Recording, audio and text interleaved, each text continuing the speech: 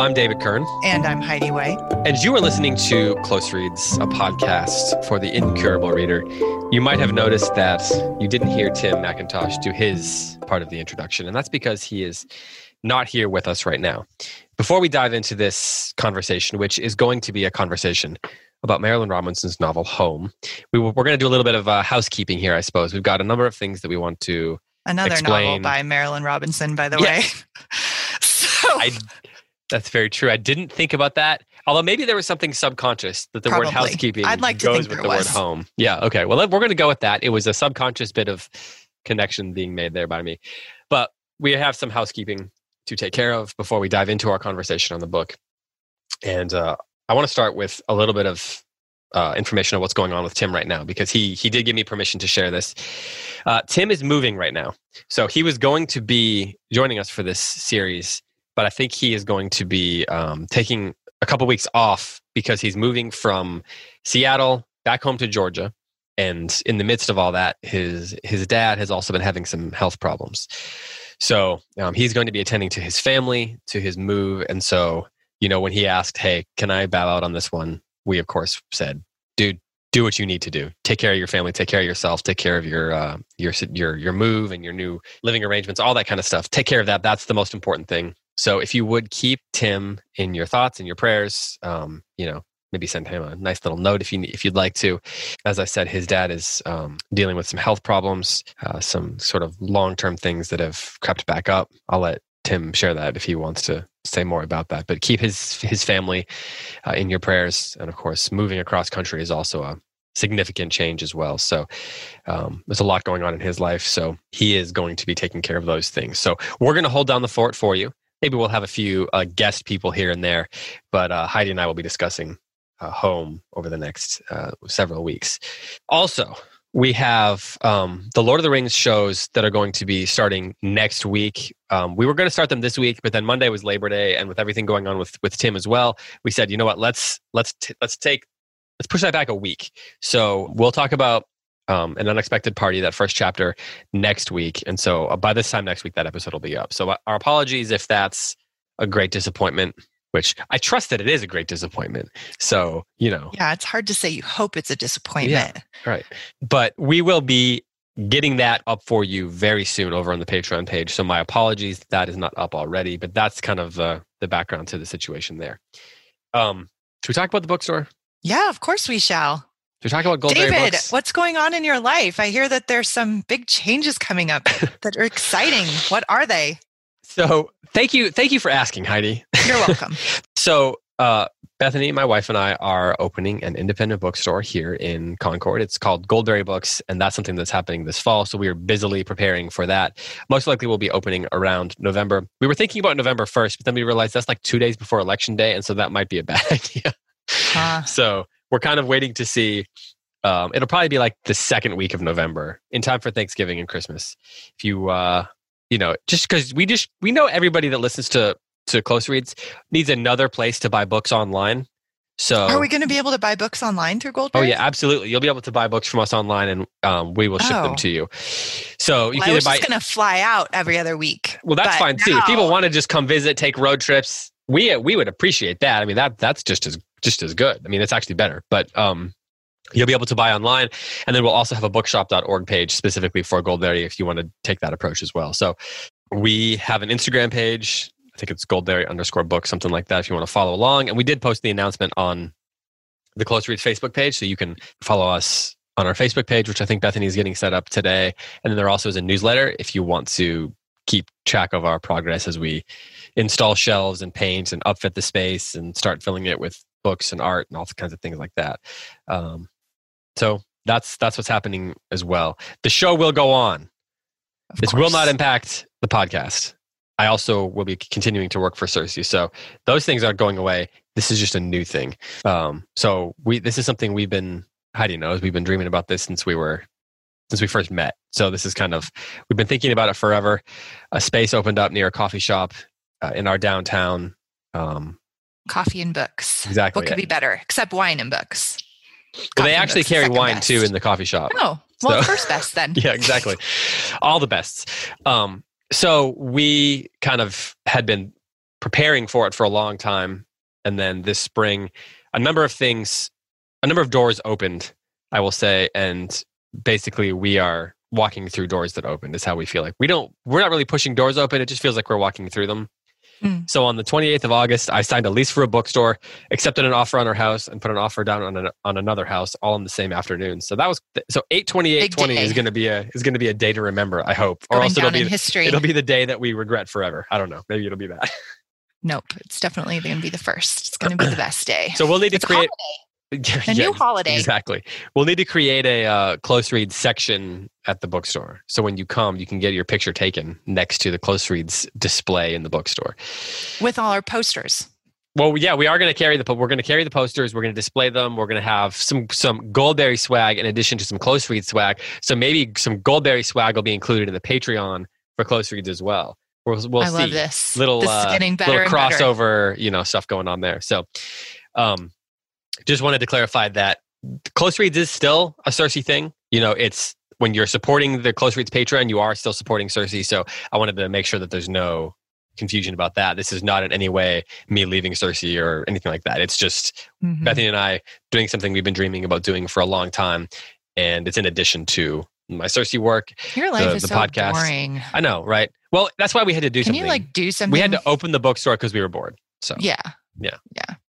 We don't sit around much. Ho-hum. Exactly. So my goal is eventually to have maybe, some live recordings of this podcast, do once this COVID thing is wrangled into submission, then we can have some close reads events in the shop. That's my dream. So hopefully in 2021. But in the meantime, we are here to discuss Marilynne Robinson's book, Home. However, we have one more thing to do before we do that, because I need to share something from our friends over at Scholé Academy. If you want to discover classical, restful tutoring online, head over to Scholé Academy's personalized tutoring services. Scholé Academy's team of master teachers and classical tutors is available year-round to help your students find confidence and delight in their studies. Choose from supplemental tutoring or private full-course instruction in subject areas such as Latin, writing, grammar, mathematics, logic, history, and more. Pricing and scheduling are flexible, so head over to Scholé Academy, that's SCHOLE Academy.com to learn more and to submit a tutoring request. So in this time when, more of you are homeschooling perhaps than thought you were going to be, a resource like Scholé Academy is a great one. We are always happy and overjoyed to partner with them and all of our friends over at Classical Academic Press. So please do check out Scholé Academy at ScholéAcademy.com. And thanks to them for supporting Close Reads this month. Let's talk Home. Let's talk Marilynne Robinson. Heidi, when did this book come out? 2008. 2008. 2008. So this was the much anticipated follow-up to Gilead, which of course we read in a previous year on the show, and that won the Pulitzer Prize. So anytime an author wins the Pulitzer Prize, their next book is always highly anticipated. And Home was that novel from Marilynne Robinson.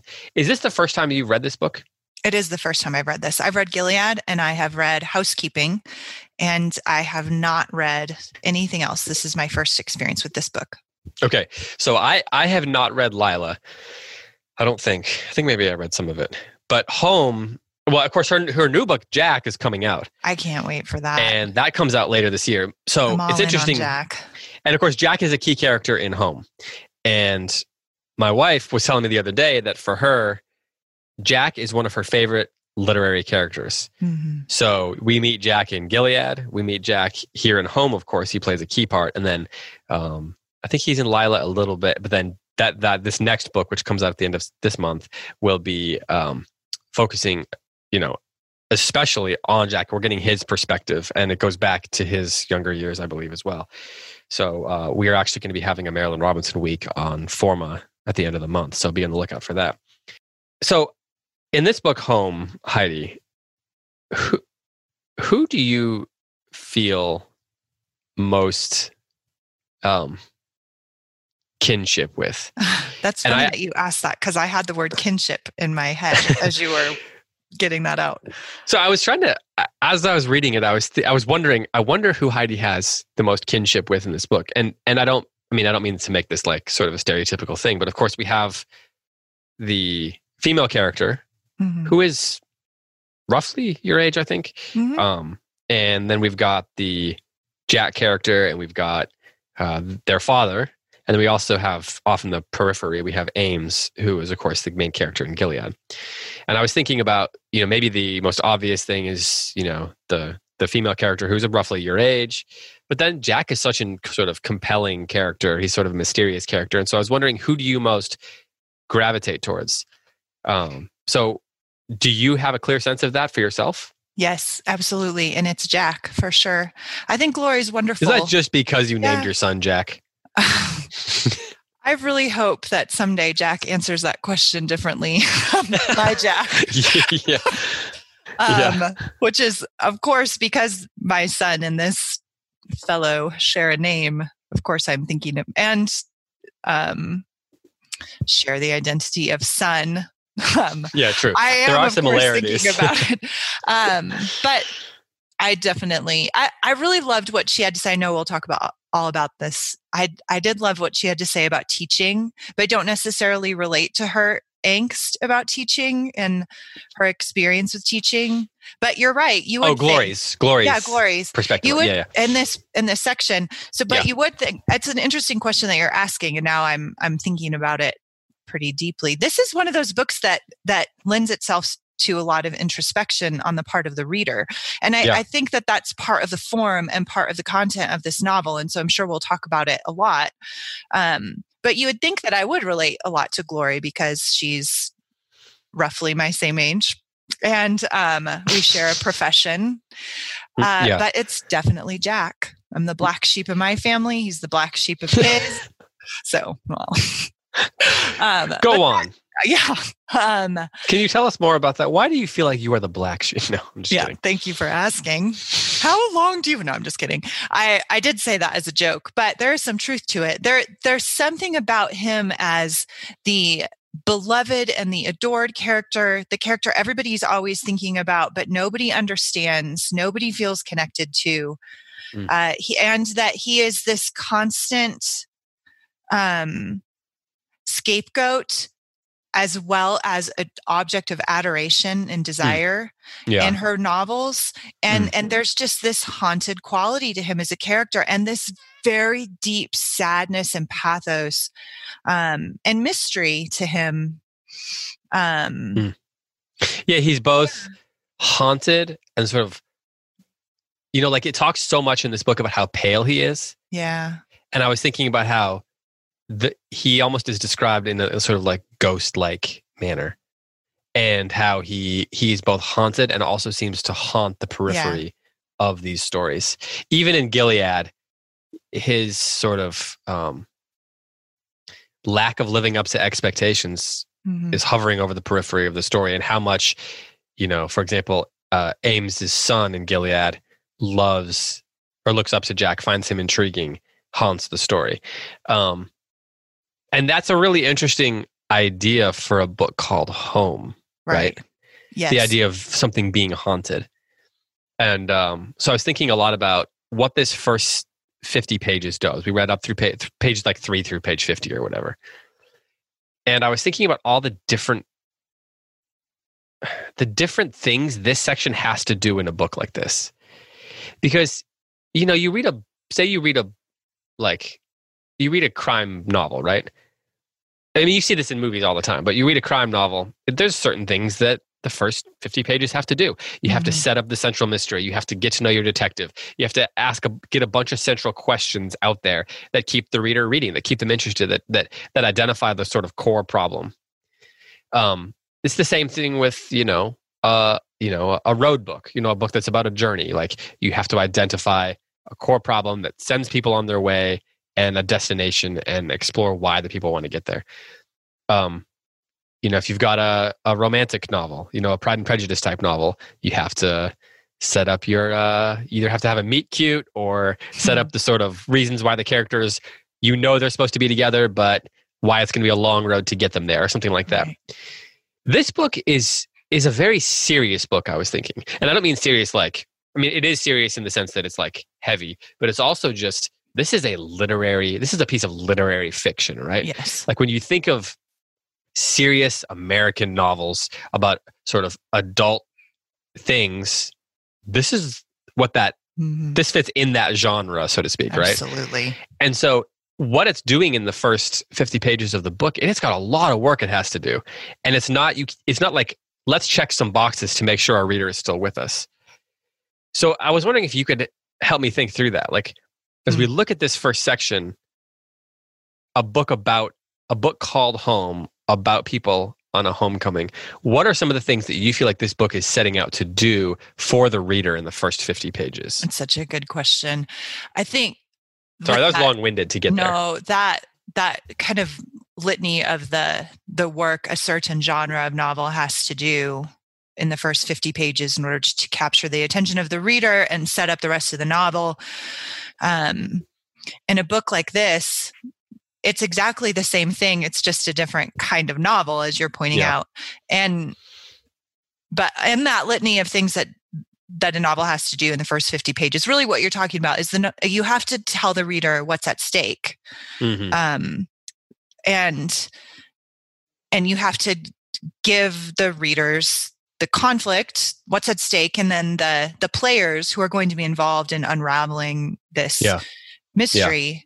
And I think in this novel, you have less of a concrete plot that you have to get across and more of what's at stake in the relationships, what's at stake in the hearts of these people, what's at stake in the community that they represent.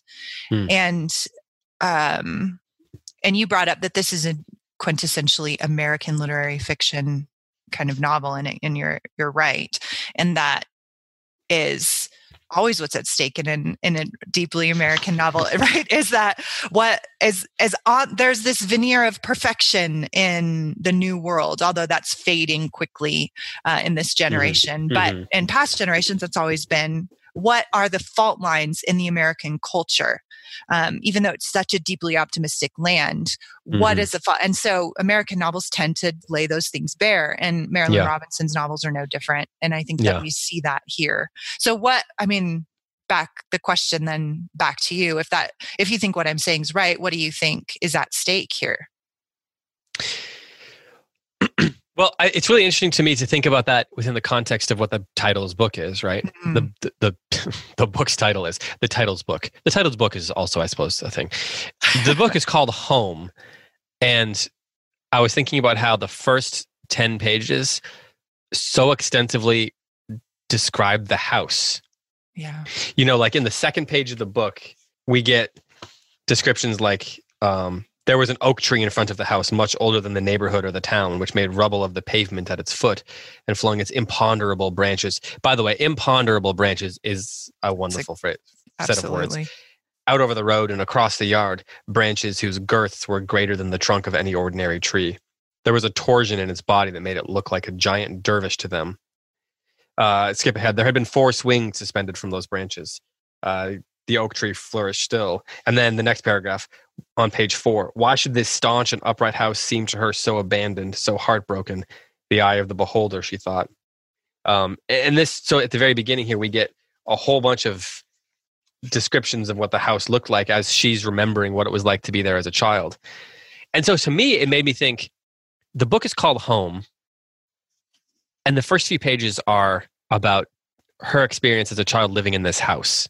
And so much of it describes the house. And it reminded me of, like a Bronte novel, like almost an Americanized version of the way they might describe some great manor in Jane Eyre or Wuthering Heights or something. Like there is this, or maybe even following in the footsteps of like Faulkner in his book, in his fiction, where homes and houses and these old structures loom in the memory of these people in a way that is both haunting and celebrated. And so it made me rethink, is one of the central questions of this book the degree to which a home is connected to a house? Like that seemed to be the question that to me that in this reading, and maybe it's because I'm moving, that's in my brain. Right. I don't know, in my subconscious. But it's about home. And there's two different characters coming home here, right? Right. And they're coming home for very different reasons. And it's interesting to me that, hovering over this story is the prodigal son story, right? Yes. Yes. And basically what Robinson has done here is create the father who has been waiting for years for the prodigal son to come home. And then you get Glory is sort of this, and then you get the child, you get the prodigal son, you get the father, and then ostensibly then Glory is the older brother who is doing the labor, right? And who is in some ways judging the brother, but maybe not as harshly as in the parable, right? But you're getting this sort of triumvirate, which is mirroring the triumvirate in the parable of the prodigal son. And when he comes home around page 40 or something like that, 35, the way it describes the father, Boughton, hugging the son and the son being sort of anxious, unsure, not feeling at home, it strikes me that it is so much akin with the parable, and right. it's almost like on the nose how much it's like that, right? But not in a way that I think is flawed. I think it's I think it's in a way that's quite interesting. But then right. it suggests to me, like, the conflict to me does not seem to be. Tell me if you think I'm crazy here. It doesn't seem to be between these three characters. It seems to be between this place and how they remember it and how they live within that memory. Because I don't think that they are at odds with one another. I think what they are is uncomfortable with one another. And so they're collectively trying to reach for some sort of peace within the three of them, within these first 50 pages. And their memories are what is the memory of being in that place together in a different time and how complicated that was. It seems to be the thing that is keeping them from connecting now. And so the house, it's both a story of homecoming, but also a story of a house being haunted in a way. Mm-hmm. And that haunting, or them being haunted by the memory of what that place used to be, that keeps them from having peace now. Do you buy that construct? I've never thought of it in those terms before. I think that like I said, this is the first time I've read the novel. And this is a novel that... Have you finished it, by the way? No. Okay, okay. I read ahead a little, but I haven't finished it. Okay. And I think what I find what is the word? There's many words. So haunting is the first word that comes to mind. I feel like every page of Marilynne Robinson's writing is haunted by something. And that's in all 250 pages of the books that I read. So I'm not, by no means am I an expert in Marilynne Robinson. But right. There's this weight, there's this sadness. But what's really interesting to me is I can't always trace it to its source in her writing. And that is pretty rare for me as a reader. We've read several sad books in a row now. I mean, other than Anne of Green Gables, there've been, which has sad parts, but it's not a sad book, right? But Crime and Punishment, sad. Yeah. The Sun Also Rises, sad. Catcher in the Rye, sad. And I feel, and all of them we've debated. Must be 2020. Team, right? All three of us, we've debated at the source of the sadness, but we've always had an opinion about it. I think it's this. I think it's this. And sometimes we change each other's minds. But with Marilynne Robinson, I don't always know. And I think that... Do you think the characters know? No, Is that why you don't know? Maybe that's some of it. And so all that to say, what you just said about your theory about place is one of the ghosts in Marilynne Robinson. Everybody's a ghost. Everything's haunted. And the place is, not only is it haunted, but it's a ghost itself. And it's funny, we're reading Merchant of Venice over on the Plays the Thing. And the first lines of Merchant of Venice, okay if I read them? I wrote them down this morning because I was like, this is Merchant of Venice. This is the embodiment of these first lines of the play. It's Antonio speaking. This is a comedy, and this is how the play opens. In sooth, he says, I know not why I am so sad. It wearies me. You say it wearies you. But how I caught it, found it, came by it, what stuff 'tis made of, whereof it is born, I am to learn, and such a want wit sadness makes of me, that I have much ado to know myself. I'm like, this book is these lines. Like, why is Glory so sad? Why is their father so sad? Like, even that first page, I'm trying to answer your question in a roundabout way. On page 3, the very first page of the novel, this line in the middle of the second paragraph says, the house embodied for him the general blessedness of his life, which was manifest, really indisputable. And all throughout, Boughton's always talking about how happy he is and how blessed he is and how God has done so much for him. And yet he's this is a great point. Saddest person. And they want to orient that towards Jack, but that's not enough of an explanation for me. I don't think Jack can bear the full weight of that. And I think that's part of why Jack is so sad, because he knows everybody's scapegoating him for it, but it's not all about him. And she recognizes that because there's that scene towards the end of the reading for this week when she's looking back at her childhood and she goes up to him and she says, why do you have to be, she was like 9, why do you have to be so strange? And there's this line where it's like, it describes the sadness that he looks back at her with, that he recognizes that they all feel this way about him. And he can't, I think in a way, what's haunting Boughton is not that his son didn't live up to his expectations. It's that he was never able to connect with him. He was never able to reach him. And I think that's why, some of her memories where she's listening to him talk about how, when Boughton is preaching, right, he would be preaching to his family. And sometimes when Jack would come in, he'd start speaking about forgiveness. And so from the pulpit, from the pulpit, he's reaching out. It's like the only way he can reach out to Jack to express his love for him is to do it in the form of a prayer or a sermon. And that, like, that's powerful and it's good, but it's also, there is something broken between them that he can't, that like he feels like he needs the mediation of a prayer or a sermon to express to his son how he feels about him. It's displaced. There's always a barrier between everybody so far in this novel. And that's true in Gilead too, in which Ames wrestles with feeling that maybe it was his fault because he never blessed Jack, because he never liked him, right? There's always these barriers that there's not all, just like the Merchant of Venice line, there's not always an explanation, but I think that works. It's not a flaw. I think it's what makes her a beautiful writer, because that's part of kind of the hauntedness of being human is, why is there a barrier between me and my dad? How can I love someone and completely miss them all the time? In the sense of like ships in the night kind of missing, like just staying disconnected. And that she explores that in all of her work. And it is tremendously sad. And it's not a flaw that we can't always trace it to a source or a moment, or, and even your point about the prodigal son, you're exactly right. It is a prodigal son story, but in the parable, there's this catharsis when the prodigal comes home and he's welcomed by the father. There's a transformation. There's a moment of connection in which those barriers are overcome.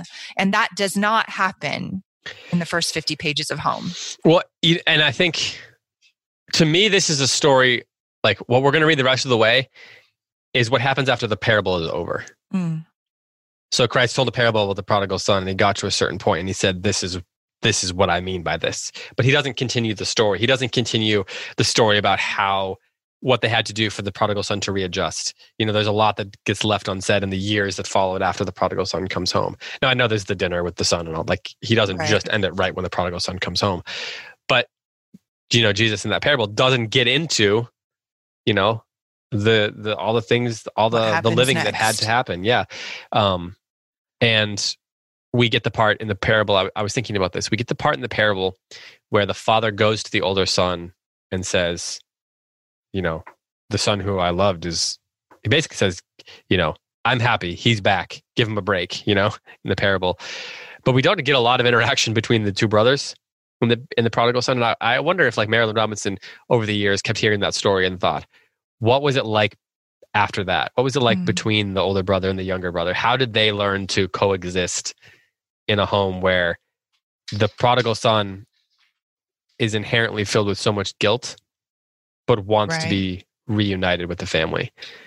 And that's why I think there's so much in these first 50 pages about the notion of forgiveness. Right. Like there's that line where, he's talking about that agnostic neighbor that he has. Yes. And it says, each spring the agnostic neighbor sat his borrowed tractor with the straight back and high shoulders of a man ready to be challenged. Unsociable as he was, he called out heartily to passers-by like a man with nothing to hide, intending perhaps to make the Reverend Boughton know, and know the town at large knew, too, that he was engaged in trespass. This is the very act against which Christians leverage the fate of their own souls, since they were, if they listened to their own prayers, obliged to forgive those who trespass against them. And then, the notion of forgiveness, the difficulty of forgiveness is something that's brought up again and again and again. And also hovering behind that theme is not just forgiving, but being forgiven. Mm. And that the interaction of those two, what's the word? Two statures or stances or whatever the word is Postures, is postures. Yeah. The posture of forgiving and being forgiven. On the one hand, the obvious relationship in this book is that Jack and the Reverend and Glory have to forgive Jack. And he has to put himself in a stance where he is asking for forgiveness, and they have to navigate the tenuousness of that relationship. But I think also hovering on over this is a sort of recognition, or coming to a recognition, that it goes the other way as well. Mm-hmm. That Right. Boughton needs to be forgiven by Jack, and Jack needs to be willing to forgive. And in order for them to coexist, for there to be peace, for there to be something healthy, it has to go both ways.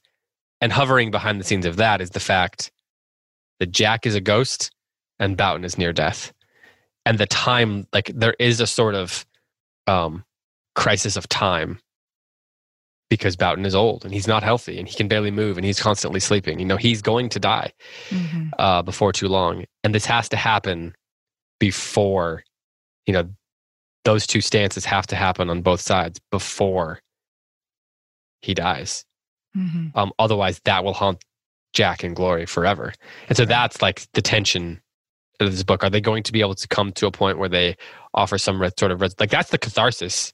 Mm-hmm. And that's also the hope, right? That's one of the things that offers the book some hope, that, like, how are they going to work towards that before he dies? And, like, there is a lot of hope in a lot of the theological reflections that happen in these first 50 pages. And most of them are centered around the idea that it is possible for forgiveness between people who have wronged one another, to be forgiven and to forgive. And there's a section I starred like crazy. There on page 45. She sends him upstairs with a cookie on a saucer. Yeah. She thought, I'll give him these things and go away, and he'll see it as a simple kindness, and that will be a beginning. Like, that is such an interesting. This is such a deep psychological novel. I'm just thinking about how much you must have enjoyed that. Yes. It goes on. There is a saying that to understand is to forgive, but that is an error, so Papa used to say. You must forgive in order to understand. Until you forgive, you defend yourself against the possibility of understanding. Her father had said this in more than once in sermons with appropriate texts, but the real text was Jack, and those to whom he spoke were himself and the row of Boughtons in the front pew, which usually did not include Jack, and then, of course, the congregation. If you forgive, he would say, you may indeed still not understand, but you'll be ready to understand, and that is the posture of grace.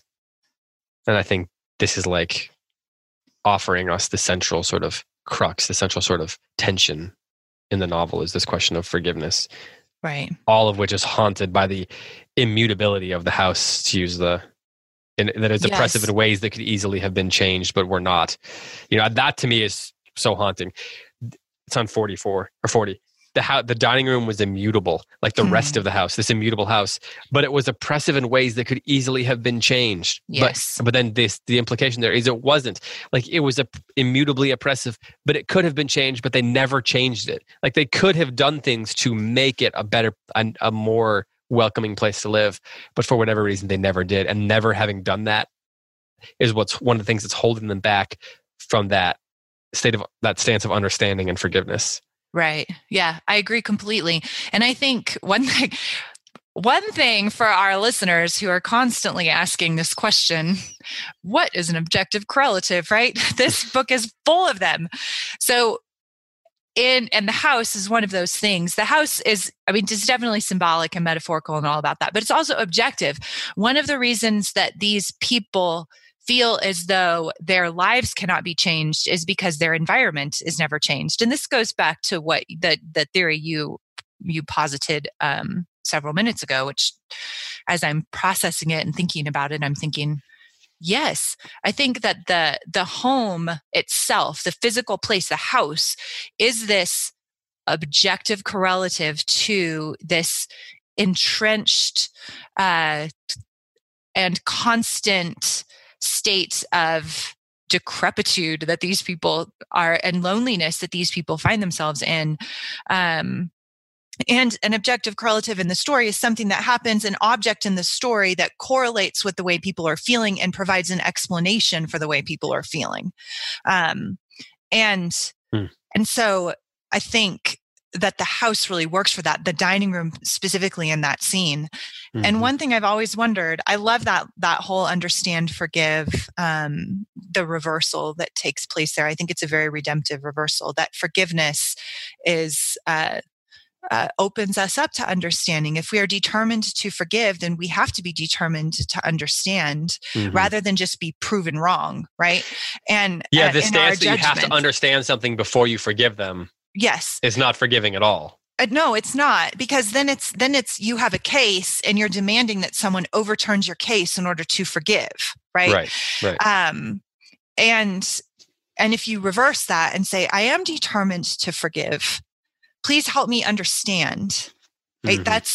But what I don't see in this novel or in Gilead is the question. Why not sit down with Jack and say, I want to understand you. Tell me about your life. Like, tell me, right? And help me understand. There's just this internal posture. And I think that's one of the things that Boughton does that fails Jack, is that he's determined to do everything inside, and then that will change Jack, instead of creating a bond. Like, let's sit down and talk about our relationship. It sounds so easy, but right. And that's the trouble, is like, it's not that easy to do that. Of course it isn't. Having a connection with a person is so difficult. And that's one of the things that is described in so much pathos in this section. Is like, there's the scene where he catches her dropping books off in his room or something like that. And he's just kind of standing there and they can't figure out what to say. And she even imagines a conversation. And then in the conversation at the end of it, he leaves and she feels guilty because it chases him away.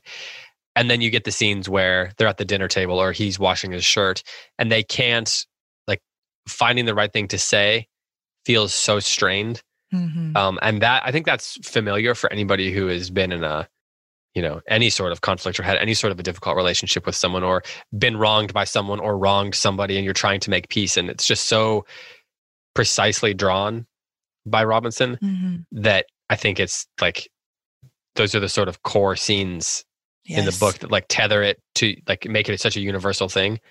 Because we don't all, like, the specific scenarios we don't all understand, but we understand the difficulty of interacting with people with whom your connection is broken, even if it's just temporarily. Like with a spouse or a sibling or whatever, there are times when your connection is broken. Right. And like the interaction is strained. Right. No, it's true. And I think to expand that from the interior world and then to the world of the family that's portrayed in the novel, the world of the Boughtons, and to expand that even another circle outward, there is a commentary here from Marilynne Robinson, who is herself a Christian and a Calvinist, on the nature of American spirituality. That in putting a microscope onto the town of Gilead and the families of the people in ministry there, she is examining what it looks like to be an evangelical, specifically denominationally bound Christian in an American small town. And there is a cultural commentary on that and a spiritual commentary on that, in which Boughton, it's not an allegory, but it is we do have the question of, is the kind of Christianity that this family is so committed to, especially through their father, is it sufficient to the task of modern problems and in a changing world? And that's one of the questions that Marilynne Robinson is asking. And one of the reasons why her novels are so incisive and so powerful, and why specifically American Christians should pay attention, because there's a real question that she's asking here. Are we doing enough to connect with the next generation as a church? Is the culture that we've created in small town American Christianity, is it sufficient to the task of modern problems and the things that people are dealing with? And that's a question that all of us who are believers are asking right now. And Marilynne Robinson is putting that question embedded within the fabric of this family in this home. And it seems like Glory is in a position where, I mean, it's striking that, their mother has died. And that she's, it's interesting that she's there to create, she has the task of creating the space in which her father and brother can reconcile. Right. And it's interesting the way she attends to these little things. And, whether it's, the specificity of ordering the roast beef, the 2 pounds of potatoes, and the 2 pounds of potatoes from the grocery store, and then making biscuits. And, she's, it talks about the way she decorates the room and the way she sets the table, and the, the lighting of candles and the washing of dishes, and, the way she prepares his room. And there is a sort of, it is her task to cultivate an environment in which their connection can become possible. And there's this, in a way that's a sort of utilitarian role for her in the book. But the table setting that she does is so important. I agree. And it's got so much pressure behind it, if it's why she feels guilty about things she said to Jack when he was a kid, or when they were kids. It's why she feels worried about the kind of interactions they're going to have, because she's worried she's going to scare him away, because she knows the power she has, the important role that she plays. And it's kind of an unforgiving role, in this book, or kind of like a unglamorous role. And I don't know that she even recognizes totally what she's doing, but within the context of the book, she's the one that has to make the home in which the family can be,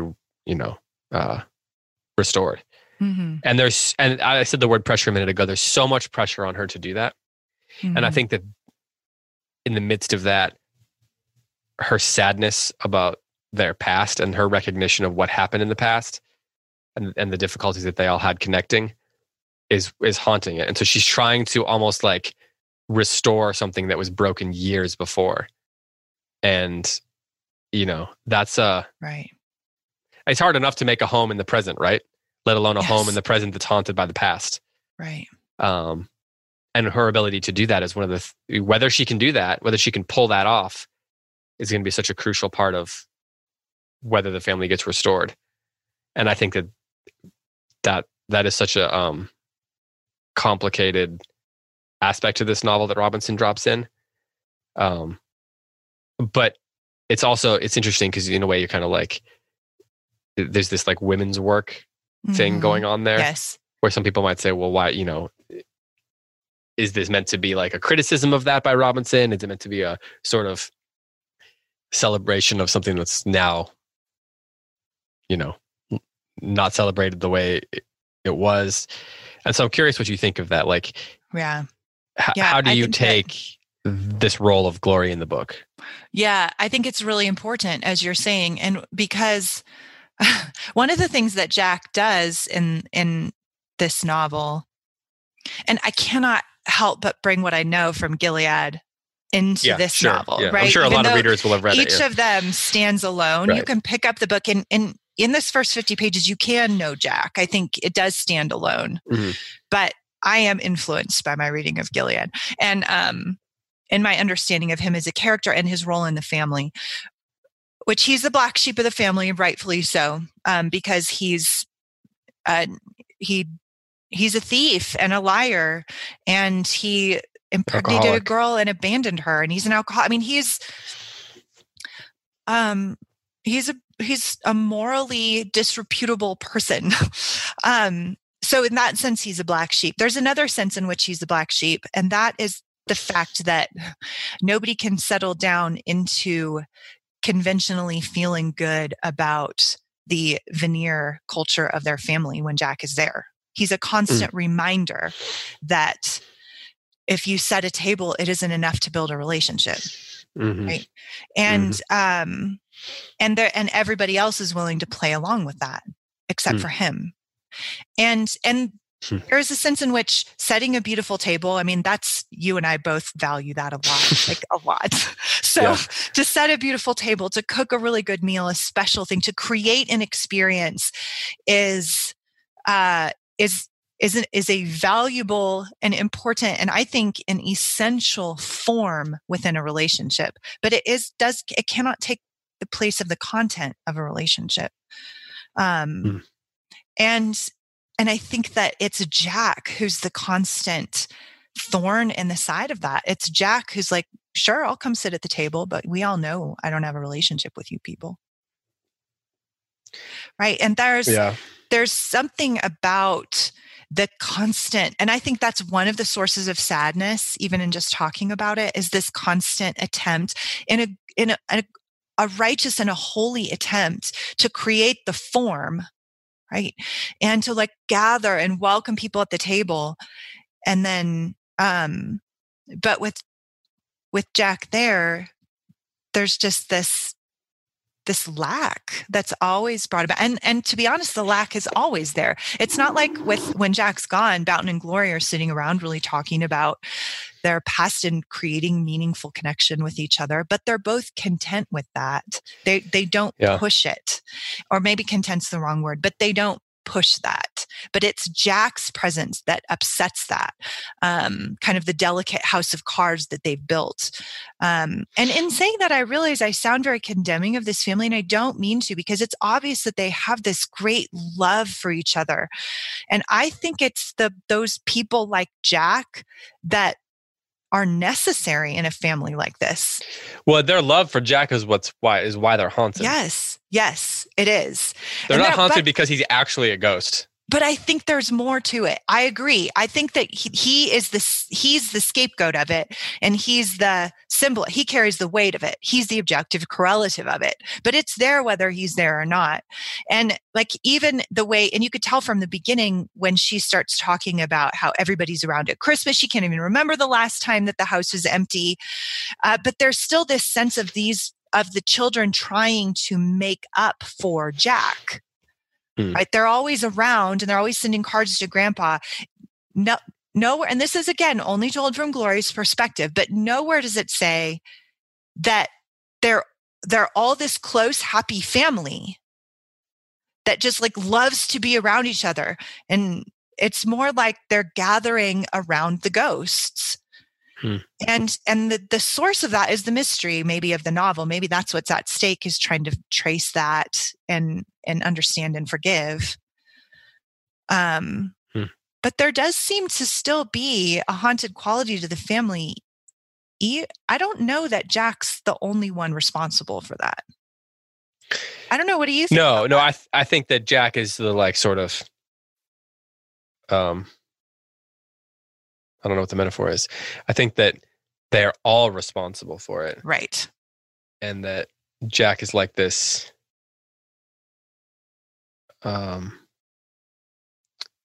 this force that none of them knew how to interact with. Like the idea that he was left out by all of them or couldn't connect with any of them was part of what's haunting them.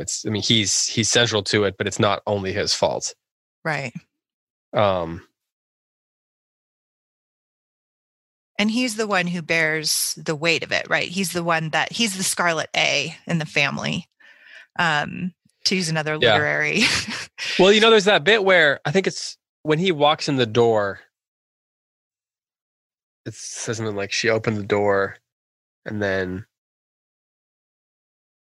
Jack, I was about to give up on you. Come in. Mm-hmm. And I think that line is carefully chosen because this idea of I was about to give up on you is essentially what they have probably been feeling like their whole life, and he has been feeling like they feel like, Yes. And but the idea I was about to give up on you is both haunting and hopeful at the same time, right? Because you're on the verge, but you haven't stepped over into the hopelessness yourself, right? Like I was about to give up on you is to say, I have not yet given up on you. Right. And now here you are. So please come in, like you're always welcome here. But then he's haunted by the idea that they're always on the verge of giving up on him. Right. And there's this culture of unsaid things in this family that I think. Yeah, they're distant and respectful and tentative, it says. Yes, exactly. Yes. Even so you alluded to the passage in which she goes into the room, which she's trying to be courteous with this room, right? Because she gives him the room that he didn't have as a child. So it wouldn't have all these heavy associations with his past. And so there's an act of kindness in that, but it's an unsaid kindness. It's something that they notice, but they don't say out loud. And the father, Boughton did that for her. And she appreciated it, but she didn't say it. And then when she gets in the room, she's there with the towels and she is looking around out of curiosity, but she's not snooping. She's curious. She wants to know, like, what is, she notices that he's taken a picture of, I think, trees and birds from another room that he obviously had an affection for, right? So the natural thing for a family that talks about things, say the Kern family, for example, right? As you've said, you have a reasonable amount of dysfunction in your family, but it's a good, healthy family. So if I can see something like that happening in which you might, let's say one of you walks into the room, notices something like that, and you turn and you say, "Oh, I noticed that you brought that picture from the other room. Do you like that picture?" Right? Like right. You say it.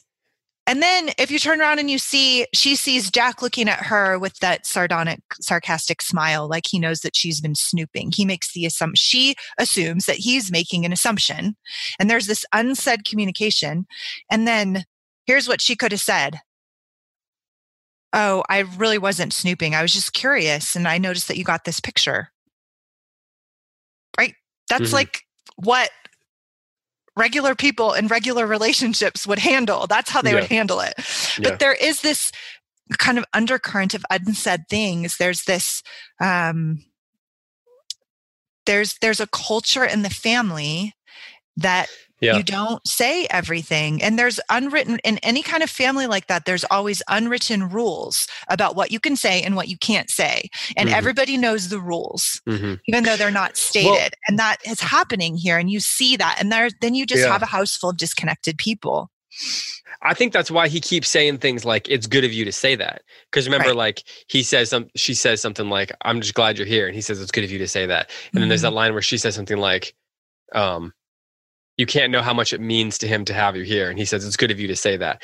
And there's this, he keeps saying things like, "It's good of you to say that," as if, as if there's some subconscious thing that's like, finally you're saying it, or things are finally being said out loud, or thank you so much for saying it out loud. And maybe in a way it's like,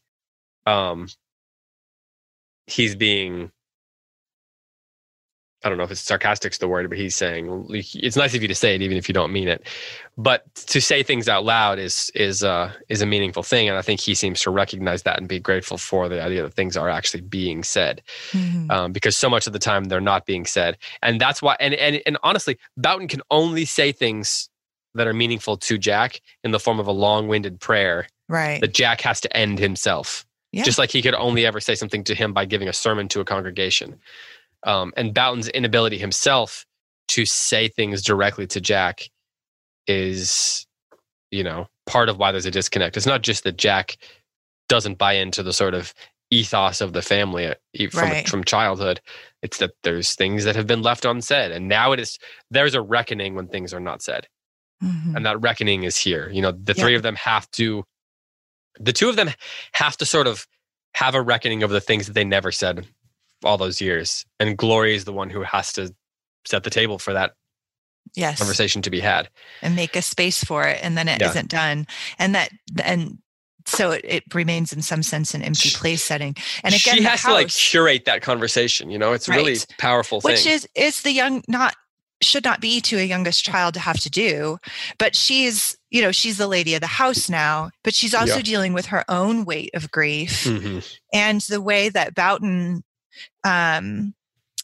loves her and Jack is to try to create a space for them to be in their home, right? To give them space, which is a healthy that's a holy thing to do, to create space for people, to make room for people. And the house embodies the general blessedness of his life. And of course, if that's true, we have to take also the fact that the house is crumbling and decaying, and whatever that phrase is about the dining room, oppressively immutable. Mm-hmm. That's also part then of how Boughton is perceiving the general blessedness of his life, which is just fix the dining room. Yeah, right? Update it, do something different. Yeah, and he can't. Well, and there's this line where she says, I think she's after Jack gets there, she goes and takes her father and she's helping him, and she realizes there's still this disconnect for them. And there's this line that goes that she realizes what her job was. And it's she now has to figure out how to set the table for them to discuss. And part of that is to open some windows, to redecorate the space, to change things, to get rid of the haunted qualities of this place, so that the two of them can have a resolution. Because until the two of them reckon with, have this reckoning, then the rest of them can't have a true reckoning. She and Jack can't ever truly have a connection until Jack and her father have a reckoning, because the absence of a relationship between the two of them will always haunt even the best of times between Glory and Jack. And so if she doesn't successfully actually get rid of the sort of oppressive immutability of the home, then that reckoning may never lead to anything. Right. And so her role is so powerful, so important. Because I completely agree. And what is it that they say in Gilead about the names, that the boys are named after Bible characters and the girls are named after abstract theological concepts? Yeah. Right. Yeah. So there is this weight of glory, right? to her. And she is the last child. She's the end of the line. She's the last one. She's the one to absorb everything. She's the only one that gets to live with her parents alone. And she talks about that and the impact that made on her. And there's those heartbreaking several pages about how she, had the inner life that she developed in relationship to Jack, and how she thought that they had this special bond, and that it was her job to interpret and to promote this healing. So she takes her father out to the country to see the baby. And that's a weight, right? Mm-hmm. That's a big weight. Even then she was trying to offer a space for them to reconcile. But she doesn't know how. And Boughton's, whether he's the source of the wound or whether just insufficient to the wound remains to be explored in the novel. And it may be both. Yeah, and maybe both. But for him to provide a home that for these wounded children of his to come home to, the older brother and the prodigal archetypes here, that's a holy thing. That's a good thing. Then that could potentially be a healing thing, but it cannot be done completely in silence. And that so far is what he has offered to them, is just a place where they can be safe and not re-traumatized, so to speak, and just kind of dwell in silence together. And that is insufficient to full healing. And so it remains to be seen how the story is going to trace those threads, but I think that's what's at stake in these first 50 pages. And I think food and meals is going to have is a super important part of that, because she keeps setting this table. Yeah. So like setting the table for their reckoning is like a metaphor, but it's also literal. And it has, like it's so important that she's preparing. And she senses that, right? She tries to make this really nice Sunday dinner, that's right? Really like good, David. Right. It's like the kind of meal they would have put into the oven, the roast beef and the potatoes. It's a Midwestern Sunday morning meal, right? So she tries to make this Sabbath meal that their mother would have put in the oven before church. And then at the end of the day, or after the sermon, they would have come back and had served, meat and potatoes to some. Right. Meat, potatoes, biscuits, and pie to some, what was it, lofty theologian that's visiting. Yep. And the children would have to, swing their feet from the piano bench and try to be good. And so she recognizes that maybe she's hopeful anyway that the way to do that is to provide a meal for both of these two men that have not had that in a long time. And in a way, Boughton himself has been rejected. He's been rejected by the church. He's old. He's he's frail. He's not, he this once powerful, influential, eloquent guy is now in his twilight years. Yeah, he's in the twilight. And that's why grieving himself, full of grief himself. Yeah. Right. And there's been as you said, she has tried in the past to help them reconcile, and it didn't work. And this is the last chance. And they all know that it's the last chance. That's why Jack's come home, because his father's near the end. He's at his wit's end as well. He needs the help, but he also recognizes this is the last chance to have any, to reconcile. And that weight is on Boughton, and Glory knows it. Everybody knows it. And that tension is like hovering in every conversation. It's like thick, it couldn't be more thick. That sort of tension couldn't be more thick if it wasn't like the good, the bad, and the ugly, and there are three guys in an open field and they're about to have a standoff, right? Right. Like, they're on some kind of conversation is going to happen, and it's either going to be healing or it's going to push them into a state of like interrelational oblivion. Further isolation and, eventual despair. And that's that's at stake. That's a really big deal. It's forgiveness and restoration, or it's oblivion and disconnection. That's what's at stake. Nothing, no big deal. No big deal. NBD. Yep. Yeah. It's not a Western with there was some action or something. Yeah, exactly. Well, we should probably wrap this up. We're at an hour and a half almost. What are you looking for as you keep going? You said you read a little bit ahead, but is there? Yeah, I think that exact thing, kind of the elucidation of the mysterious underpinnings of this dysfunctional dynamic in the family, and then some kind of attempt to resolve that, to understand and to forgive. How about you? More about food. What's the role of? I mean, as kind of someone who cooking for people is very important. Like just in terms of the expression of my affection and like, I don't know, like cooking is such a big deal for me, psychologically, that I want to see how she uses meals, food, the table, dining rooms, the act of preparing a meal to express deeper theological and interpersonal ideas. That's what I'm looking for, because it's standing out for me more than past times that I've read the book. So I have something to bring up for further podcasts.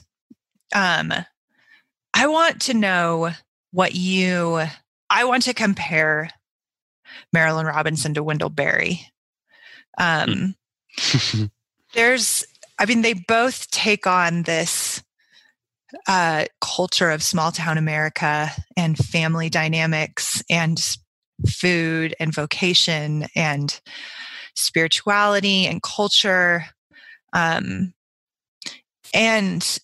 the kinds of people that they both write about are in the same time frame and very similar to each other. But the books are so different. And the feeling of reading them is so different. And I'm really curious. I've been comparing it just nonstop as I've been reading it, because I just read a ton of Wendell Berry over the summer. And I know he's really popular amongst our listeners too. And you love Wendell Berry, so like I do. And so I'm curious about that. And I want to talk about it at some point. And I specifically this, writing style and all that stuff. But one thing I'm really curious about is which is kind of the truer story, because they tell such very different stories about American life. And the nature of what it means to live in a small town and have these kinds of relationships. There's this loneliness to Marilynne Robinson, and there's this membership in Wendell Berry. And I'm really curious about, which of those things we feel like maybe tells the truer story about a small town American life, which we probably can't tell for sure, but I'm curious. So that's another thing that I'd love to talk about. Okay. Let's keep that on the brain as we continue forward with this.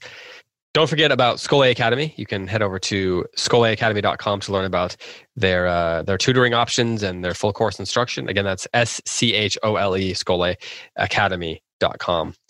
Remember to keep Tim and his family in your prayers, your thoughts, as he's moving and dealing with, his father's battling some health issues. And then don't forget about the content we have here. Of course, we've got the plays, the thing going through the Merchant of Venice right now. We've got the daily poem, and we'll be beginning our Patreon series on the Lord of the Rings next week.